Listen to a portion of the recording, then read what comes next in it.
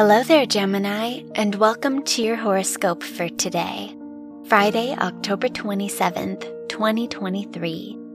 Mercury rules your chart, and it is in your 6th house, which will make you more focused and responsible, especially regarding your duties and tasks. The moon is in your 11th house, so this is a great day for socializing and spending time with friends. Your work and money. Uranus rules your house of education, and it is in your 12th house, so you may lack motivation in your academic environment. Mars is in your 6th house, which could increase your productivity and help you complete important tasks or projects. On the negative side, it could create tension in your work environment. Your health and lifestyle. Mars is in your 6th house, so this is a great day for your energy.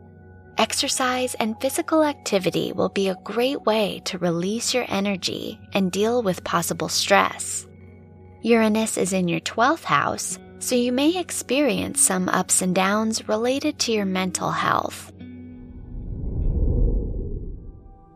Your love and dating. If you are single, the South Node is in your 5th house, which could point to a reunion with someone from the past. If you are in a relationship, Venus is in your 4th house, so you may develop a closer emotional bond with your partner. You will put more focus on your emotional expression. Wear orange for luck. Your lucky numbers are 3, 15, 27, and 39.